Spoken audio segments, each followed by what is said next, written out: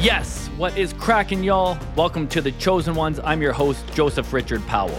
I will be interviewing incredible human beings who are making an impact, living a life they love, and are hella good at what they do.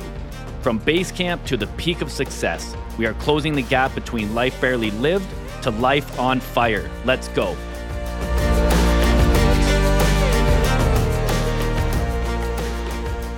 Hello, everybody. Welcome to another episode of The Chosen Ones. I'm going to jump into the intro. I just want to quickly mention a couple things that I was just talking to John, my guest here, about the joys of living your dream life and traveling and being a nomad. And one of the things that I'm currently dealing with is leaving a professional podcast studio to try and set this up in my little studio apartment in Costa Rica and dealing with some technicalities, including setting my dad up for an interview yesterday. And it's been interesting. So for the first few podcasts, as we get back into it, I appreciate everyone's patience. And as I mentioned yesterday, you may hear some roosters, you may hear some dogs, you may hear some construction, but that's all part of what we're going to be talking about and what we're totally up to here. So we are back. The Chosen Ones is back. Today, I will be interviewing John Knebel, another amazing human being who has designed his dream life to figure out how exactly he did it to encourage, empower, and enable all of you incredible listeners who are wanting to take the leap by sharing tips, tricks, and tools, income ideas, and lessons learned the hard way. Now, I don't want to make you nervous by feeling like you're obligated to give us all of that information. Typically, a lot of this stuff just comes out naturally during the conversation with some of the questions. But I appreciate you having you coming on. I know you're a busy guy. I think you just wrapped up something. But how you doing, man? How's life? I'm doing pretty good. Yeah. I'm here in Mexico City, where I have just an amazing number of friends, and there's always a lot to do, and it's a great place for me to focus as well on my work, and it's been pretty good lately. I've been interviewing a lot of people. I've been very fortunate in terms of having a lot of people having reached out to be on the podcast, so I've been incredibly lucky for the incredible conversations that I'm having with people to present to my listenership who are doing incredible things around the world. And definitely when you and I started speaking, you were someone that I really wanted to have on the podcast. So let's jump right into it. I have some questions that I would love to ask you. The first question, most importantly, because whenever I talk about the idea of dream life, often, are you living your dream life? What does your dream life look like? There can be a lot of fluff sometimes that people see with that saying, or people might not believe that living a dream life is possible. And I believe it means something different for everyone. I believe that the definition of success and what a successful life looks like is different for everyone. So before we jump into it, to learn about what you're up to, I would love to ask you, what does the term living your dream life mean to you personally? Well, it definitely doesn't mean a perfect life or a life without challenges or a life that's easy to get to or a life in which I have all the success and everything that I want. But what it does mean is feeling, I guess, a sense of authenticity in what I'm doing and how I'm living. And there's that Japanese concept, I think it's like ikigai or something like that. Yeah. Ikigai, yeah, there you go.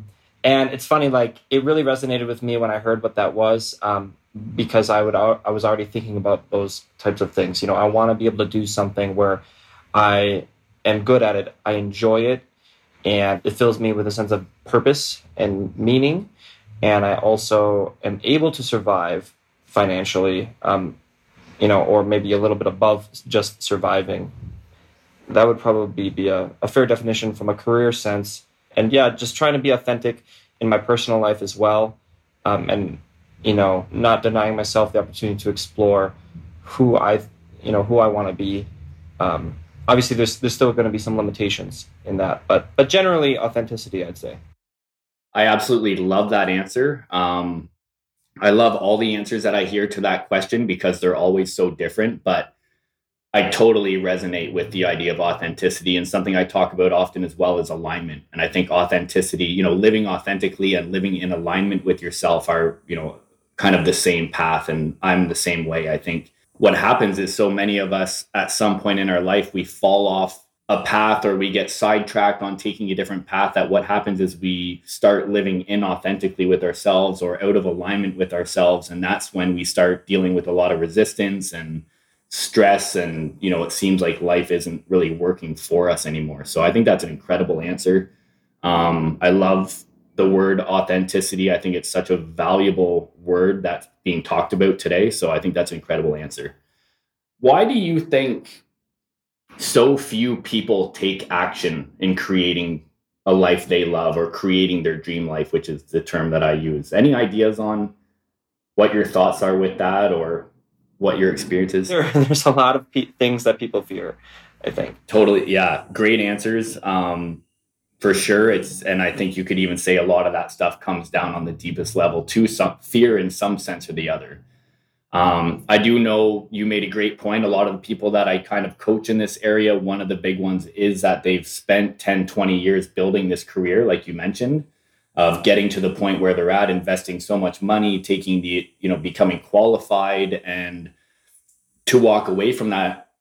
But understanding that our happiness is worth it. And as we grow and as we evolve, things change. And a lot of times, maybe what we signed up for isn't what it turned out to be, or maybe it was and we enjoyed it, but we just want, we're in a new season of life and we want something different. But those are all answers that I think are very interesting for sure. So let's get into the good stuff.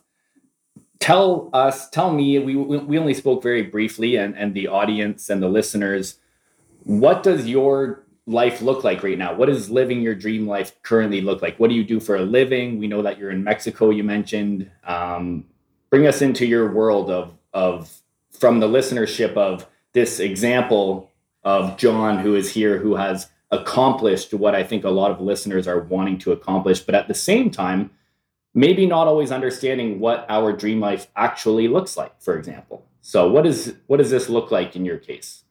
Sure. Well, I have a pretty varied background. I've been an entrepreneur, a serial entrepreneur for my entire adult life, but I've taken jobs at different points during that period.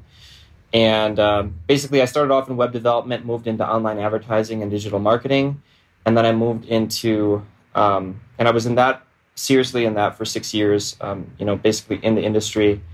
And then when I moved to Mexico, I switched to language education, teaching English online. Then I started a language school, a co-working space, and a language exchange events community, all here in Mexico City. And that was all going well, but then the pandemic knocked it all out. And, I've actually been working on my own, a unique method of learning languages for the past 14 years, off and on throughout that period, including the publishing of a book. That was another thing I did when I came to Mexico.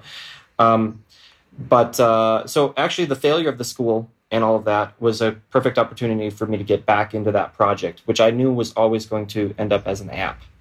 And I was trying to partner with a friend of mine who's kind of a rock star developer, but that didn't work out, and it really put the fire under my feet to realize maybe I need to learn how to do this myself. So about the last 365 days, roughly, I've been, getting back into coding and learning software development. And now I can confidently say I'm a junior full stack developer, on top of the other, the skill sets that I built. It was cool because, as I was working on the first prototype, the app prototype of the app, I was asking another friend for advice, and he ended up offering me a job because I happened to be using the same technology, which is Django, in the back end. And so I was working with him for a while, and I've just recently quit that job to focus entirely on my app, and then to earn money, I've gone back to teaching English online. So the short answer to your question is currently I'm just working fully on my app, and teaching English online. And I'm really happy with this decision. Teaching English online earns a little less than development, but development can be pretty stressful for me sometimes, and so it's nice for me to have a break. I'm a really social person, and development is so solitary. And because I'm still a junior developer, just working through all of these problems, it can be stressful. So it's nice for me to be able to basically switch between doing that for my app, but then when I'm not working on my app, to have a job that I'm good at, that's easy for me because I have a lot of experience in it, and that I enjoy, and it's social, and I get to meet really cool people all around the world all the time. Um, in fact, just the other day I had an interesting day. I had a class with a girl from Belarus, and then a class with a girl from Russia, and then a class with a girl in Kiev, all in the same day, almost back to back. And I didn't talk about politics with them. I really just wanted to just be there for them and help them with their English, you know. I am open to taking gigs in marketing from my marketing background, or gigs in software, but I'm planning on putting that off for the next 6 months while I continue to build my skills in software, basically. And I'm living just fine. I don't even have to work very much. I mean, the money I make teaching English is actually enough to live on, and then some. It's not like this insane $100,000 a year salary or anything either, but it is plenty, especially here in Mexico. Yeah, I remember I taught English in Taiwan I don't know now, I think I was 19 at the time, so 15 years ago. And I think I was making about $20 an hour at that time. And I only ended up working, I think it was 4 hours a day. I was working about 20 hours a week. And, making that money, US $20, actually you did quite well in Taiwan. It was a really enjoyable business. One of the things that's very interesting to talk to you is when I think of success, the ultimate idea of success, which I don't think is financial. I think that's part of it to get us to what maybe success means to us. But I think there are other levels above financial success, being freedom and fulfillment. And the reason why I was interested to talk to you, there was a few people who had reached out to me that were teaching English and traveling, but the idea of your app as well, because I think when it comes to people who might want to be taking the leap or designing or creating their dream life, that I think a big part of that, of what that looks like, is creating freedom in their life, whether they want to travel, whether they want to live abroad, and finding a way that they can make an income to do that. And I think the teaching English aspect for that online is such an incredible thing, because it allows you to make an impact. You're helping people. It's a social project.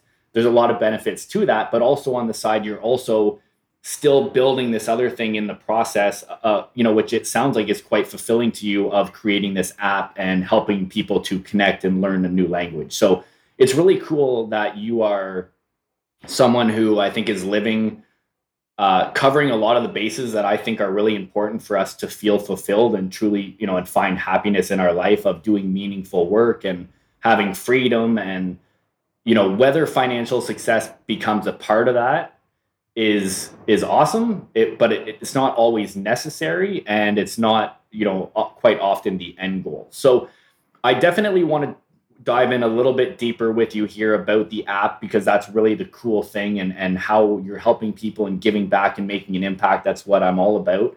But before we jump into there, just briefly, can you tell me a little bit about, and specifically thinking about the listenership who might just be in a place where they're working a 9 to 5, they want out of the matrix, they want out of the corporate job, they don't want to be told when to have a holiday, and they just want freedom. Is the process of becoming an online English teacher pretty straightforward, that it's like, hey, you sign up for this and you go through the process, that you can start making $20 an hour and you can travel? Or did you run into some issues when you went down that road? Or Well, specifically with English, you can see that another advantage for me in teaching English is that it really goes well with the app. And obviously, I'm very passionate about language education. I teach English primarily online with italki, and pretty much that does everything for me, and I don't really need to search for classes outside of that. Though sometimes I have. There are other platforms that you can use as well. There's SuperProf, there's Cambly, um, there's quite a few. I really like Italki. And you don't have to be passionate about language education to the same level as I do to get into it, because actually, the majority of the students on there are pretty advanced already, and they're really just looking for basically a conversation partner. But you will make more money the more experience you have in an educational sense. I actually don't have a certificate. I've been kind of stubborn in trying to avoid getting one. I may decide to get one in the next few weeks or months here, but it hasn't been an impediment with me. Italki is the perfect example of supply and demand that I've ever seen, because basically what I did when I first started like 6 years ago with Italki was I started at $5 an hour, got 3 students. As soon as I got 3 students paying, I raised it $1. And then every time I had 3 students accepting my new rate, whether they were existing or new students, I would raise it $1. And I've done that since. And within a month, I was at $10 an hour, and I kind of equalized there for a while. But your students give you reviews. I now have over 400 lessons and reviews with a 4.9 out of 5 star rating. And without any sort of certificate, I'm at $21 an hour, but then Italki takes 15%. And it took a while. Basically, I remember getting to like $12 an hour, it equalizing for a while, getting to 14, equalizing for a while, 16, equalizing for a while. And I left it about 2 years ago at 16. And when I came back just 2 weeks ago, I was surprised that the demand was such that I had to raise my prices to $21. And I always accept all my requests and basically manage my schedule, like the amount of classes I want per week, by my price. So if I'm getting too many requests, I simply raise my price. If I'm not getting enough, I lower it. And I think that's a pretty good system. But it was a pretty natural progression. I had no experience. I've always been interested in English. I've read quite a bit of classic literature, and I've been a little bit of a nerd in that way. But that's pretty much been my only advantage. But over time, I learned grammar really well and how to teach it. And, you have a student who, has an issue, and at first you don't know what their issue, like how to describe their issue or even how to correct it correctly. You do your best, and it's a little awkward. But if you're at the right price point and your student is looking for a certain kind of teacher, then usually they're fine with that. But to get to a higher price point, I think the reason why I'm at the price point I'm at is because the students really appreciate that. I know how to explain. I know, the grammar, and I am pretty able to quickly find a resource and share it with them as well. And there's a lot of different ways you can teach, but pretty much the vast majority of my classes are very conversational, and it's not like this very instructional lesson. But yeah, anyway, it was a pretty easy progression. You just take it a little bit at a time. You learn as you go, and you can get there. But a certificate can also help possibly fast track you. And also, I know that if I got one now, I would probably be able to raise my rates even more. And there's other sites that are a little bit more exclusive where you can make more even. Some of those were like with China, which have now been shut down because of the new law in China. But I was never on any of those platforms, but I know a lot of people who are making a lot more than I am. And I just appreciated a pretty flexible schedule that Italki provides. Some of these other ones, you have to have like a more fixed schedule perhaps, or of course, teaching for a school directly abroad is another option.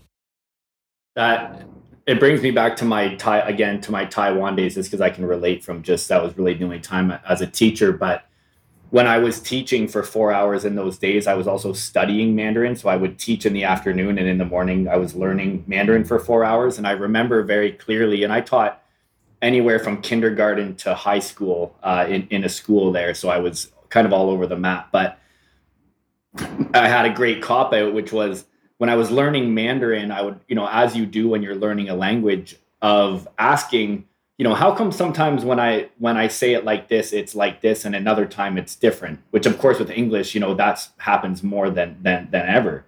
And I remember my Mandarin teacher would say, that's just the way it is. That's just the way we're taught it. So I remember in English, it would be the same thing. People would say, even if you're a good English teacher, it was just, I don't really know why the reason behind it. That's just how we're taught, and that's how you do it. So that's very interesting that it just brings back a lot of good memories. I had a lot of fun doing that. And I think if you're listening to this, if you're just looking, I'm all about going back to our first question of aligning with what you're passionate about, doing something that you're truly,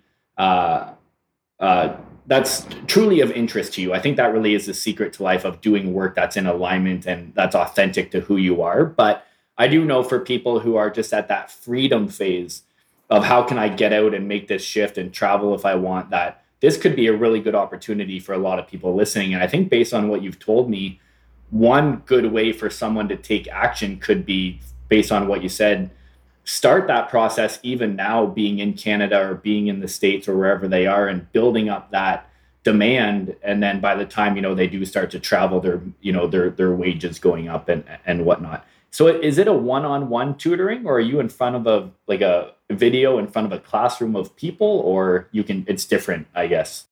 Italki is purely one-on-one. But I actually did start to do online group classes where I would invite my students to do that, and then they would have to pay less per student, and I made slightly more. And then I started doing it in person in Mexico City as well.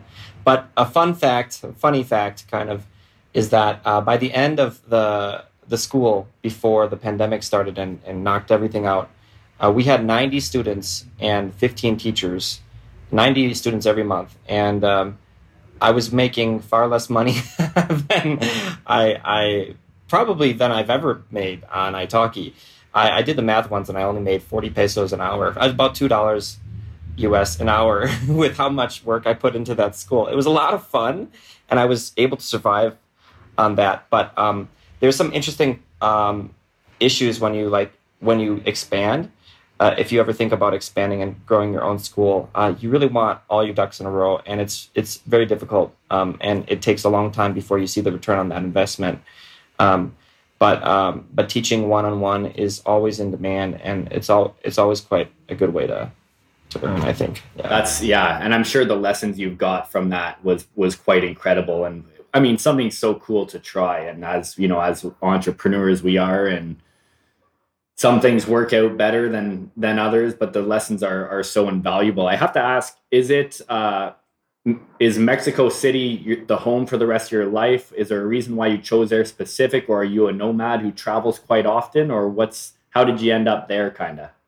Well, I came to Mexico specifically for Spanish, and because of its proximity to the U.S., and then I just fell in love with it. And it's such a big and vast country with so much to explore. I just never tapped it out enough that I felt that I needed that I felt an urgency to go further south, which I still am definitely curious to visit the rest of Latin America. But it's been pretty good here. I've lived here for a total of 4 years, off and on. I am actually planning on pivoting to Asia in fall. And my mode of travel, I meet a lot of nomads who live in one place for 2 months, then move, and then 2 months at a time in each place. I'm more into this midterm travel of staying for a few years in one place. And so if all goes to plan, I'll be in Asia, and then I'll be there for kind of a few years, obviously visiting home every once in a while, and probably visiting Mexico, which is apart from my family, I would say Mexico is my home, or more of a home than the U.S. I could pretty much say. I feel very comfortable here. But yeah, it's nice to see my friends here and my family every once in a while in the U.S. Yeah, that makes sense. I guess with the language, of course, if you're building that and you find a place, I'm similar in the sense of, I have a lot of places on my list, but I still like to have a home base. Even being here in Costa Rica, it's nice to have a home and, to set up shop and have some normalcy. in the chaos. One of the hurdles for me in terms of learning Spanish is learning, again, living in Taiwan, the value of learning the language in the country you're in. But the idea in the back of my head that I'm eventually wanting to get back to Southeast Asia and go to Bali and go to Nepal, my cop out really is, well, if I'm just going to travel to another country, then, and really what I found with learning Spanish is I did sign up here with to meet this beautiful, lovely lady in person, and was just incredible. I did one session with her. She was totally awesome, and just quickly realized how much of a full-time job something like that can be for someone I know with zero Spanish. And when in Taiwan, I learned at a university for 4 hours a day. It was writing, it was lectures, it was very intensive, which is how I was able to learn quickly. But for the way that I was doing it with her, aside from wanting to surf, because that's the reason I moved here, and building a coaching business and all of these moving parts that I have, really you're adding almost another full-time job. So I think to start talking about the interesting thing that you're doing, which is, I imagine with this app, of finding a way to make it easier for people to learn a language, or more convenient, or considering what the issues or barriers are for someone if they face resistance for why they might not do it, or why they stop doing, or whatever that might be. So if you don't mind, share a little bit about your app and what this is set out to do and how it's going to help people. And I know that I've invited you into the Conscious Entrepreneurs group, and I think some people have already shown interest even in there, of just what you're up to, and that it's essentially a great idea, and I barely know anything about it. So sure. Well, that is a can of worms. There's so much I can say. So I'm not just an app developer who has this kind of random idea. I have this experience of having had this school, but not just the school, but this language exchange events community. And so I think my perspective on learning a language is quite holistic and quite broad. And my app is more focused on the self-study portion of that. But what I would actually recommend to people, in the perfect ideal scenario in learning a language, you will always be doing three things. One is have a teacher. Two is studying on your own. And when I say studying, I mean more like consuming content, like reading books in that language, and watching movies and shows in that language, listening to the music in that language. And then three is going out into the wild and practicing it in some way. And it's a little bit easier if you're in the country that speaks that language. You can have that immersion experience. But there are other ways to do it. There's a really great social network app called Tandem, where no matter where you are in the world, you can connect with Spanish speakers, Mandarin speakers, people who speak any language, and you can practice with them at any time. And it's really a great app. And in fact, I met some people in Mexico through that app before coming to Mexico initially. And I got they hosted me when I came, and there were some really cool things with that. But so what I also see is I kind of see language learning as a series of stages or steps, where you really need to be interfacing with all of these steps all at once. But depending on which stage of learning you're at, you should be focusing a little bit more on one of these aspects. So generally the progression that I recommend to people is I say, yeah, go ahead and use Duolingo. In fact, I recommend it when you're first starting out. It's so easy to use. It gets you into the door. And it actually does a decent job of training you on the correct pronunciation of the language, as well as learning some of the basic grammar and vocabulary. And in some ways, it almost doesn't matter what method you choose when you first start, because the early vocabulary and phrases that you're going to need to learn are pretty consistent. They're going to be reinforced in almost any method. But I do recommend Duolingo. But what I do say to people is, dear God, please only do 10 to 30% of the course. Do not finish the course. I know somebody who has a 4-year streak on Duolingo with Spanish. And I was like, okay, hey, great, that's great. So then let's have a conversation in Spanish. He's like, oh, I'm not ready yet. What it actually can become is an addiction.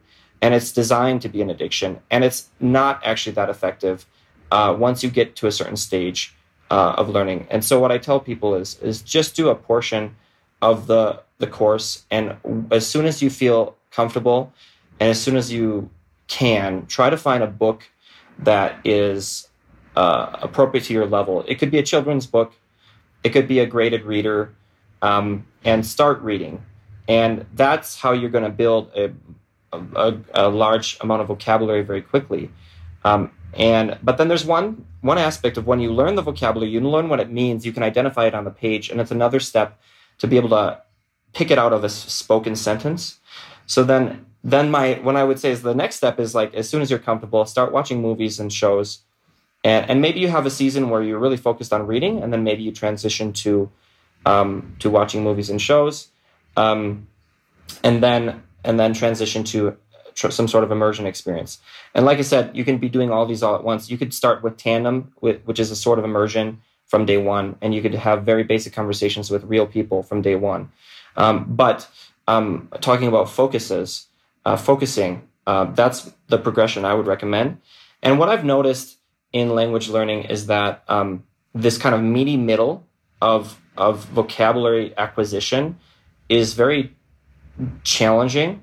I've found it to be pretty easy to start learning a language. And it's pretty easy to continue learning once you've gotten quite advanced, or maybe like upper intermediate. But when you're like upper beginner or lower intermediate, especially lower intermediate, it becomes really difficult to acquire new words, because another fun fact, 5% of the English language is the word the. Every 20th word we use is the word the. So literally with one word, you already know 5% of English. And with Spanish, with 3 words, you know 10% of Spanish, y, de, and que. And so the most frequent words are so frequent and they're so reinforced. So you make great gains early on, but then there's diminishing returns. And I'm learning Mandarin, and I'm at a point where I can recognize about 800 to 1,000 words when I watch movies on Netflix and when I read. But for me to learn the next set of words, and fluency requires maybe about 10,000 words. So for me to learn the next set of words, each word is so infrequent and so infrequently reinforced that it can be a challenge to. And so this is very common. When people are learning a language, they might give up when they get to a certain point. And I'd say it's about this point. And so what I've focused on with the app is trying to help people with that stage. And so what the app does, very simply, is that the end goal of it is that you'll be able to consume any kind of content you want, whether it's books, movies, shows, music, even video games, popular content. Maybe you want to learn Spanish while reading Cien Años de Soledad, or through Harry Potter.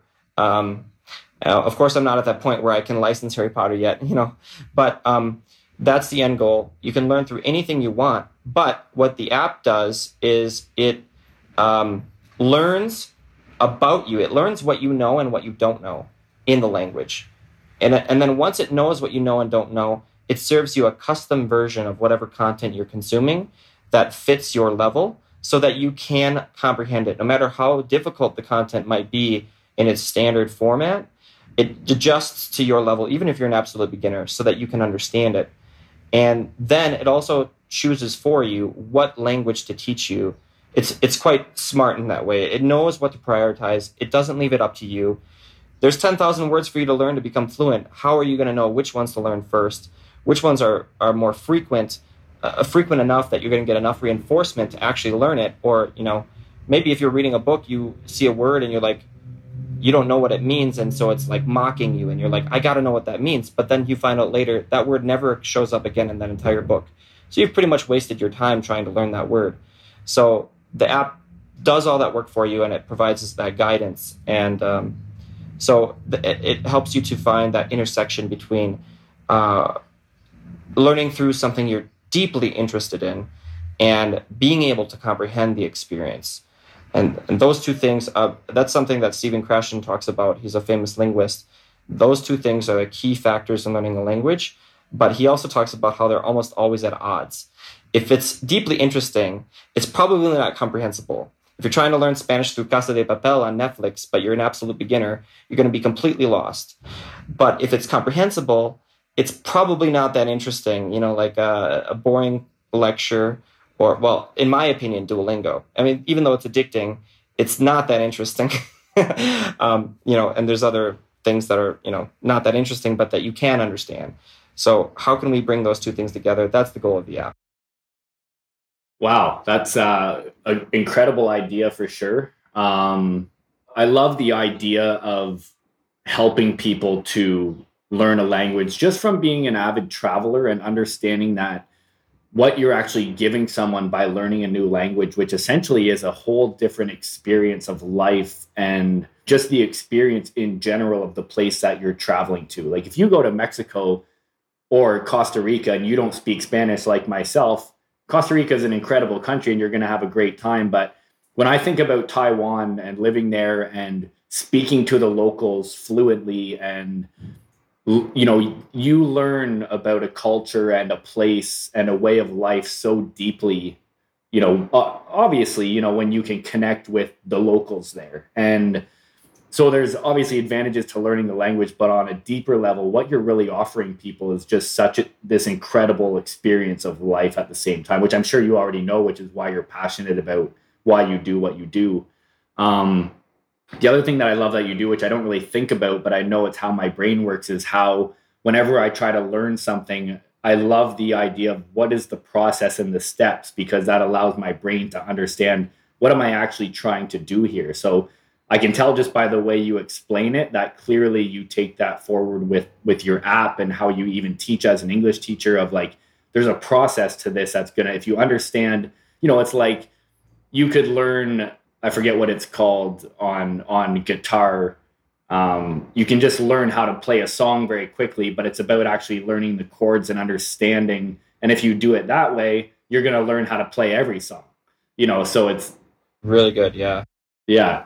And on top of that, also just, I mean, it's a great mission that you're on, because the way that the world is trending in such a beautiful way of creating more freedom, and even with this pandemic of people wanting to travel more and work abroad more, and how easy it is to work online and how easy it is to travel, that, so many people in the world are already traveling and moving abroad and turning into nomads, but we're going to see that continue and continue and continue. And I think also, even when you say all of these other apps that are out there, there's so many ways to learn something, and people are so different.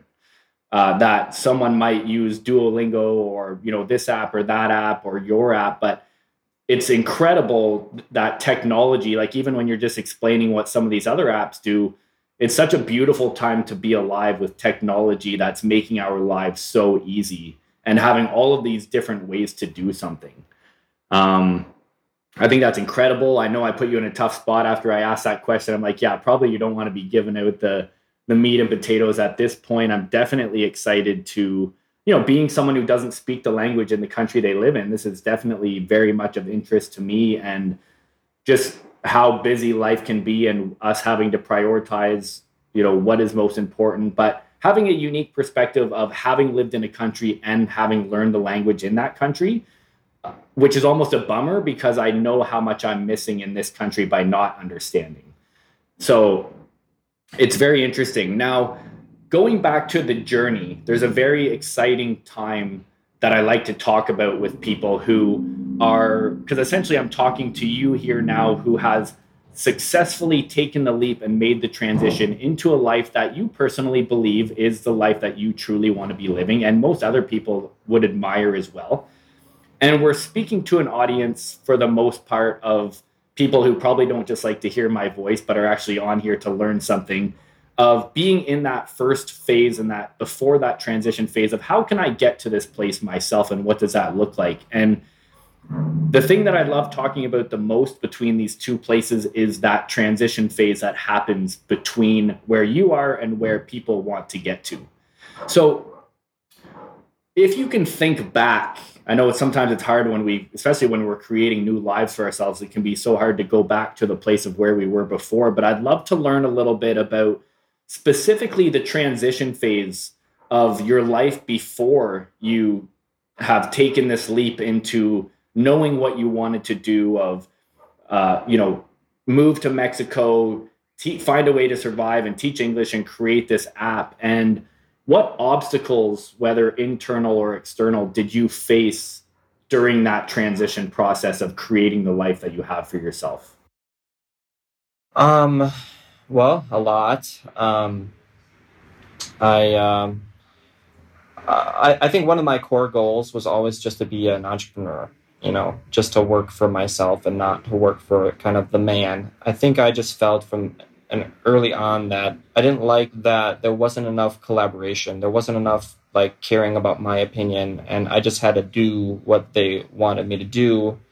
And that's kind of evolved through the years. And part of that is just maybe possibly just choosing better employers, but sometimes you don't have that luxury. So I was actually homeless for a brief period, about 10 years ago, very, very brief. But for about 2 years, I was so poor that I could hardly afford ramen, and I became very, very thin because of that. And that was that was around the time when I started my buying and selling business. I would buy things on Craigslist and sell them on eBay. And in one of those transactions, a guy pulled a gun on me, and I actually fought with him out of just reacting with the adrenaline, and I grabbed the hand he had the gun in, and it was just crazy. But I survived that, but I gave that business up after that. And it was hard. In the U.S., in American U.S. culture, we have this kind of idea of kicking the bird out of the nest and letting it figure out how to fly on the way down. I was actually kicked out of my house essentially when I was 20, and not for doing drugs or anything. It was simply time, but it was also abrupt, and I wasn't really prepared for it, and I wasn't really prepared by my parents for it. So it was awkward because I wanted to be an entrepreneur, but I am, don't know anything about being adult or how to live, how to survive, and how to get there with having to find out how to survive and provide for myself. So there have been many, many awkward moments in the transition. So after that, it was funny. A friend of mine encouraged me to get into web development, and I was really, really low on money, but then I did my taxes for the first time and got an unexpected return. And so I studied web development for 2 months. And basically, I've had a couple of miracles in my life, quite a few. And one of them being that another friend was just going through the checkout aisle in the grocery store, and some guy talked to him about Joomla. He's looking for Joomla developers. And at that time, of the three web frameworks I could have chosen to study, I had chosen Joomla, there was Joomla, Drupal, and WordPress. And WordPress was the obvious choice in hindsight. And maybe even at that time, it would have been the obvious choice. But for some reason, I chose Joomla, and this guy was looking for Joomla developers. So I got an internship. And I was completely abused and used and underpaid. As internships do. Oh, man. Yeah, it was crazy. But I was able to gain the skills. It was like a trial by fire. I learned very quickly and a great number of skills. And I started my own small boutique ad agency on digital ads and digital marketing.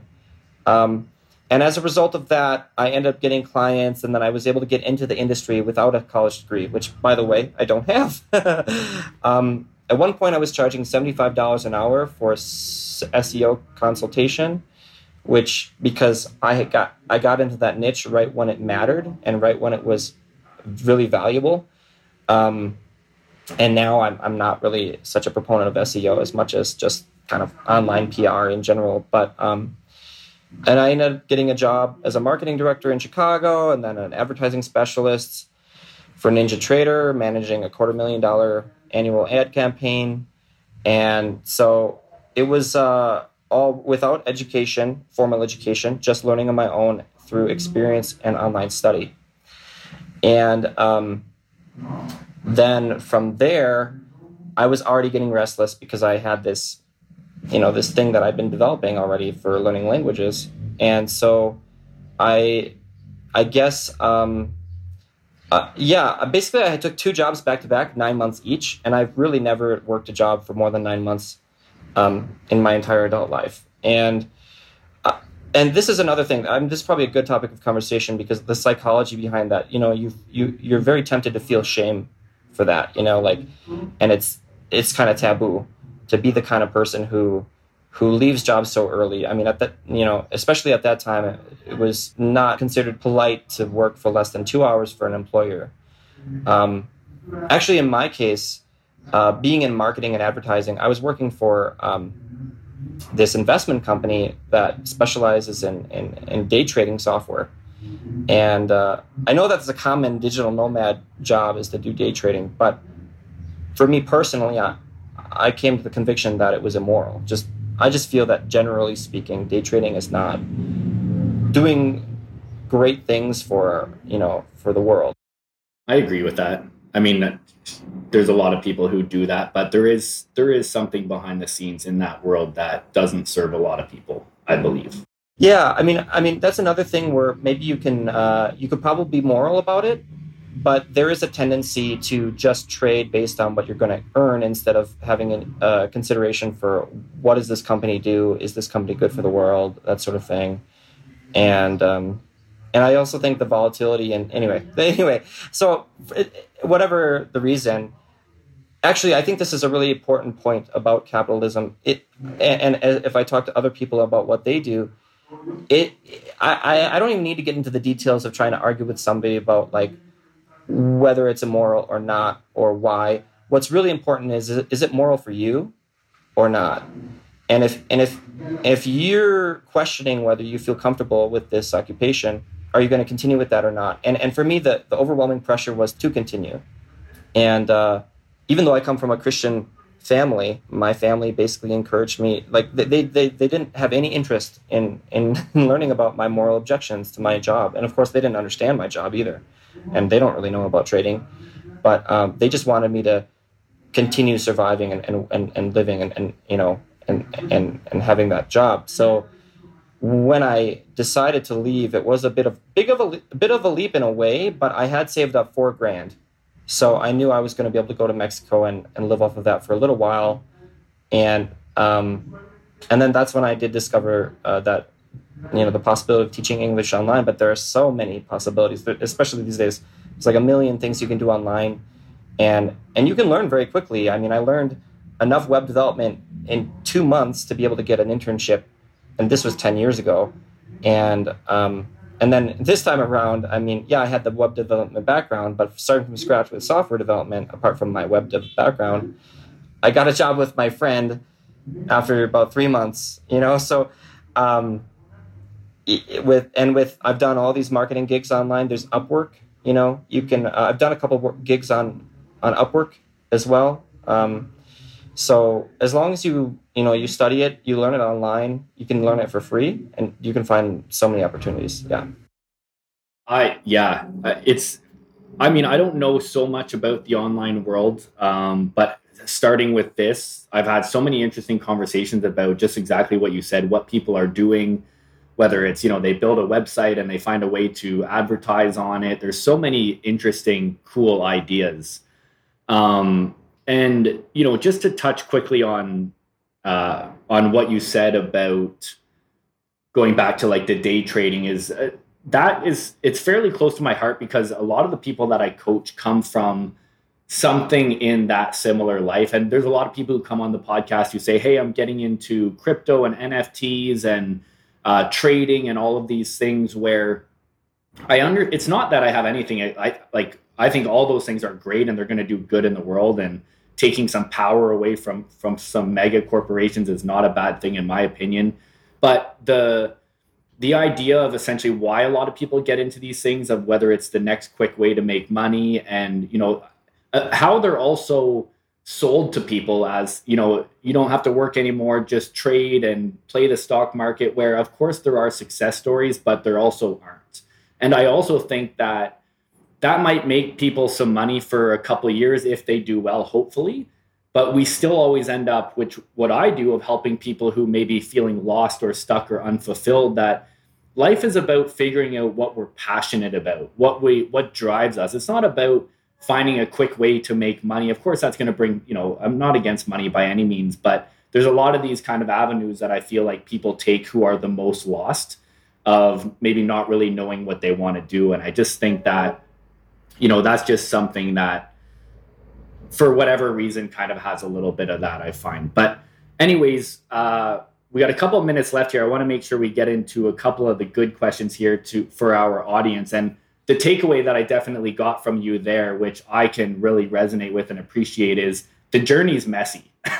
Yeah. From the whole process, one thing that I really love about your story is that you stuck to your guns. You knew what you wanted to do and what was so important to you, and you stuck with that. And I think that that's really cool. So to kind of wrap this thing up, what are 3 tips that you would offer anyone who want to take the leap to create their dream life? Well, I think I actually do have a little bit of a bias, and also in some ways my journey is not the ideal one.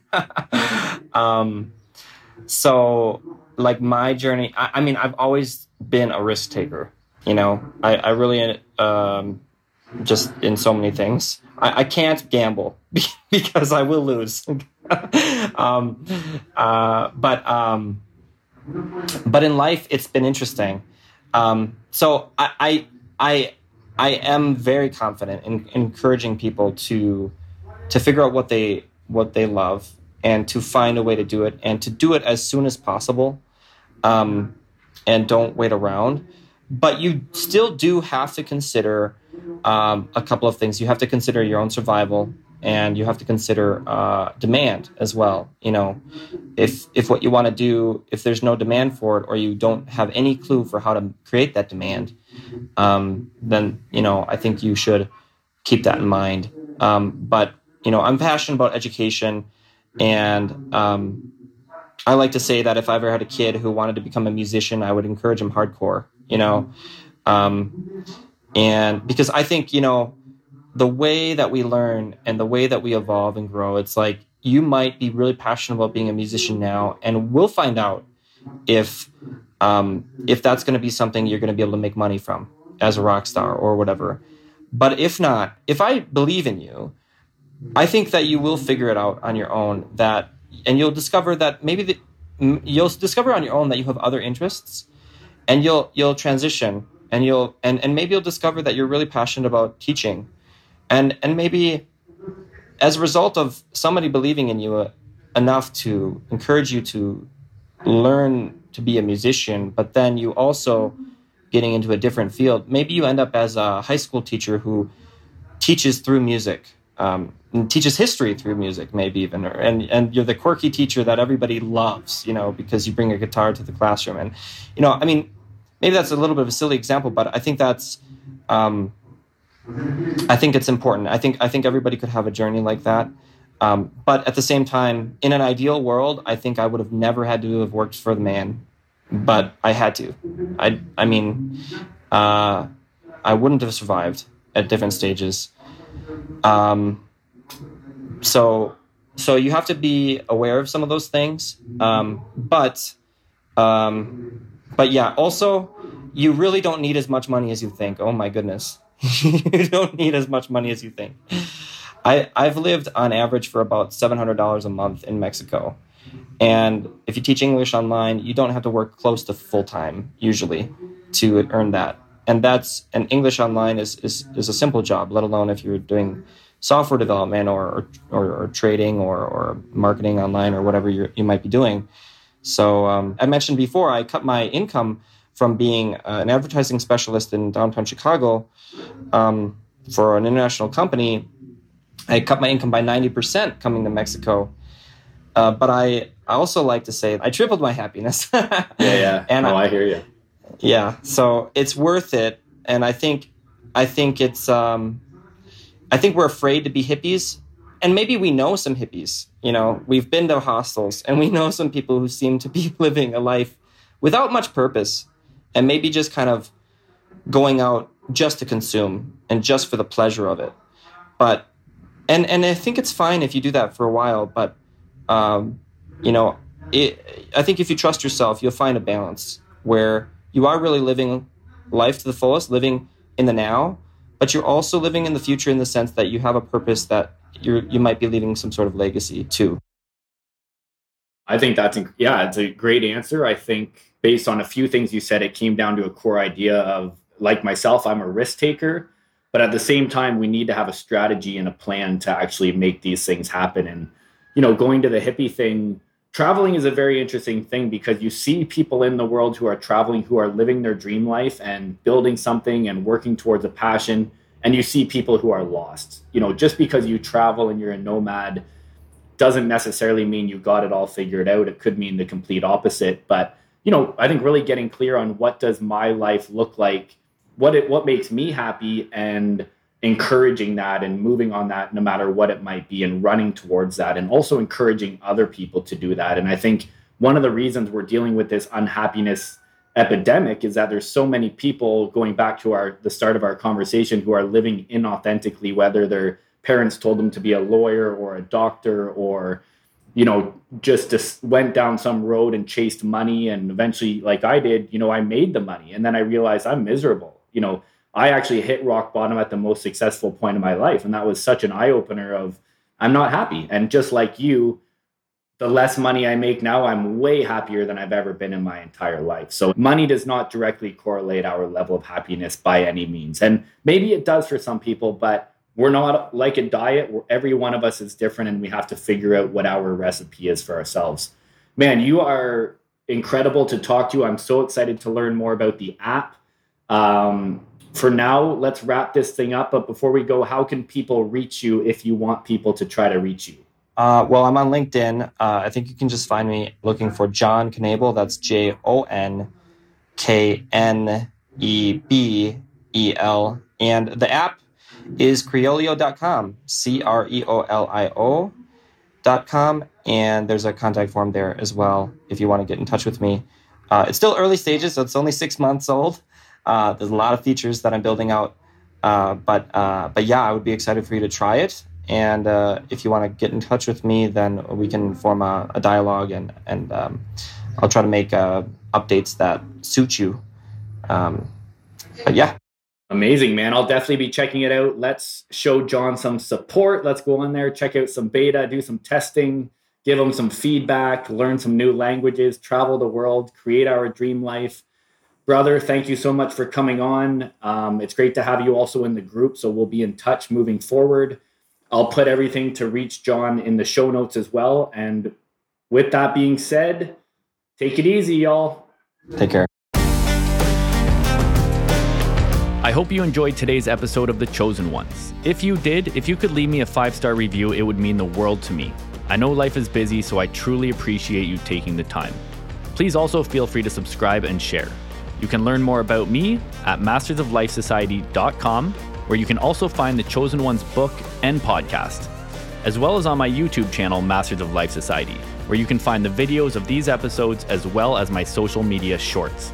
And you can connect with me on Facebook and Instagram at Joseph Richard Powell. Thank you so much for your support. I love y'all.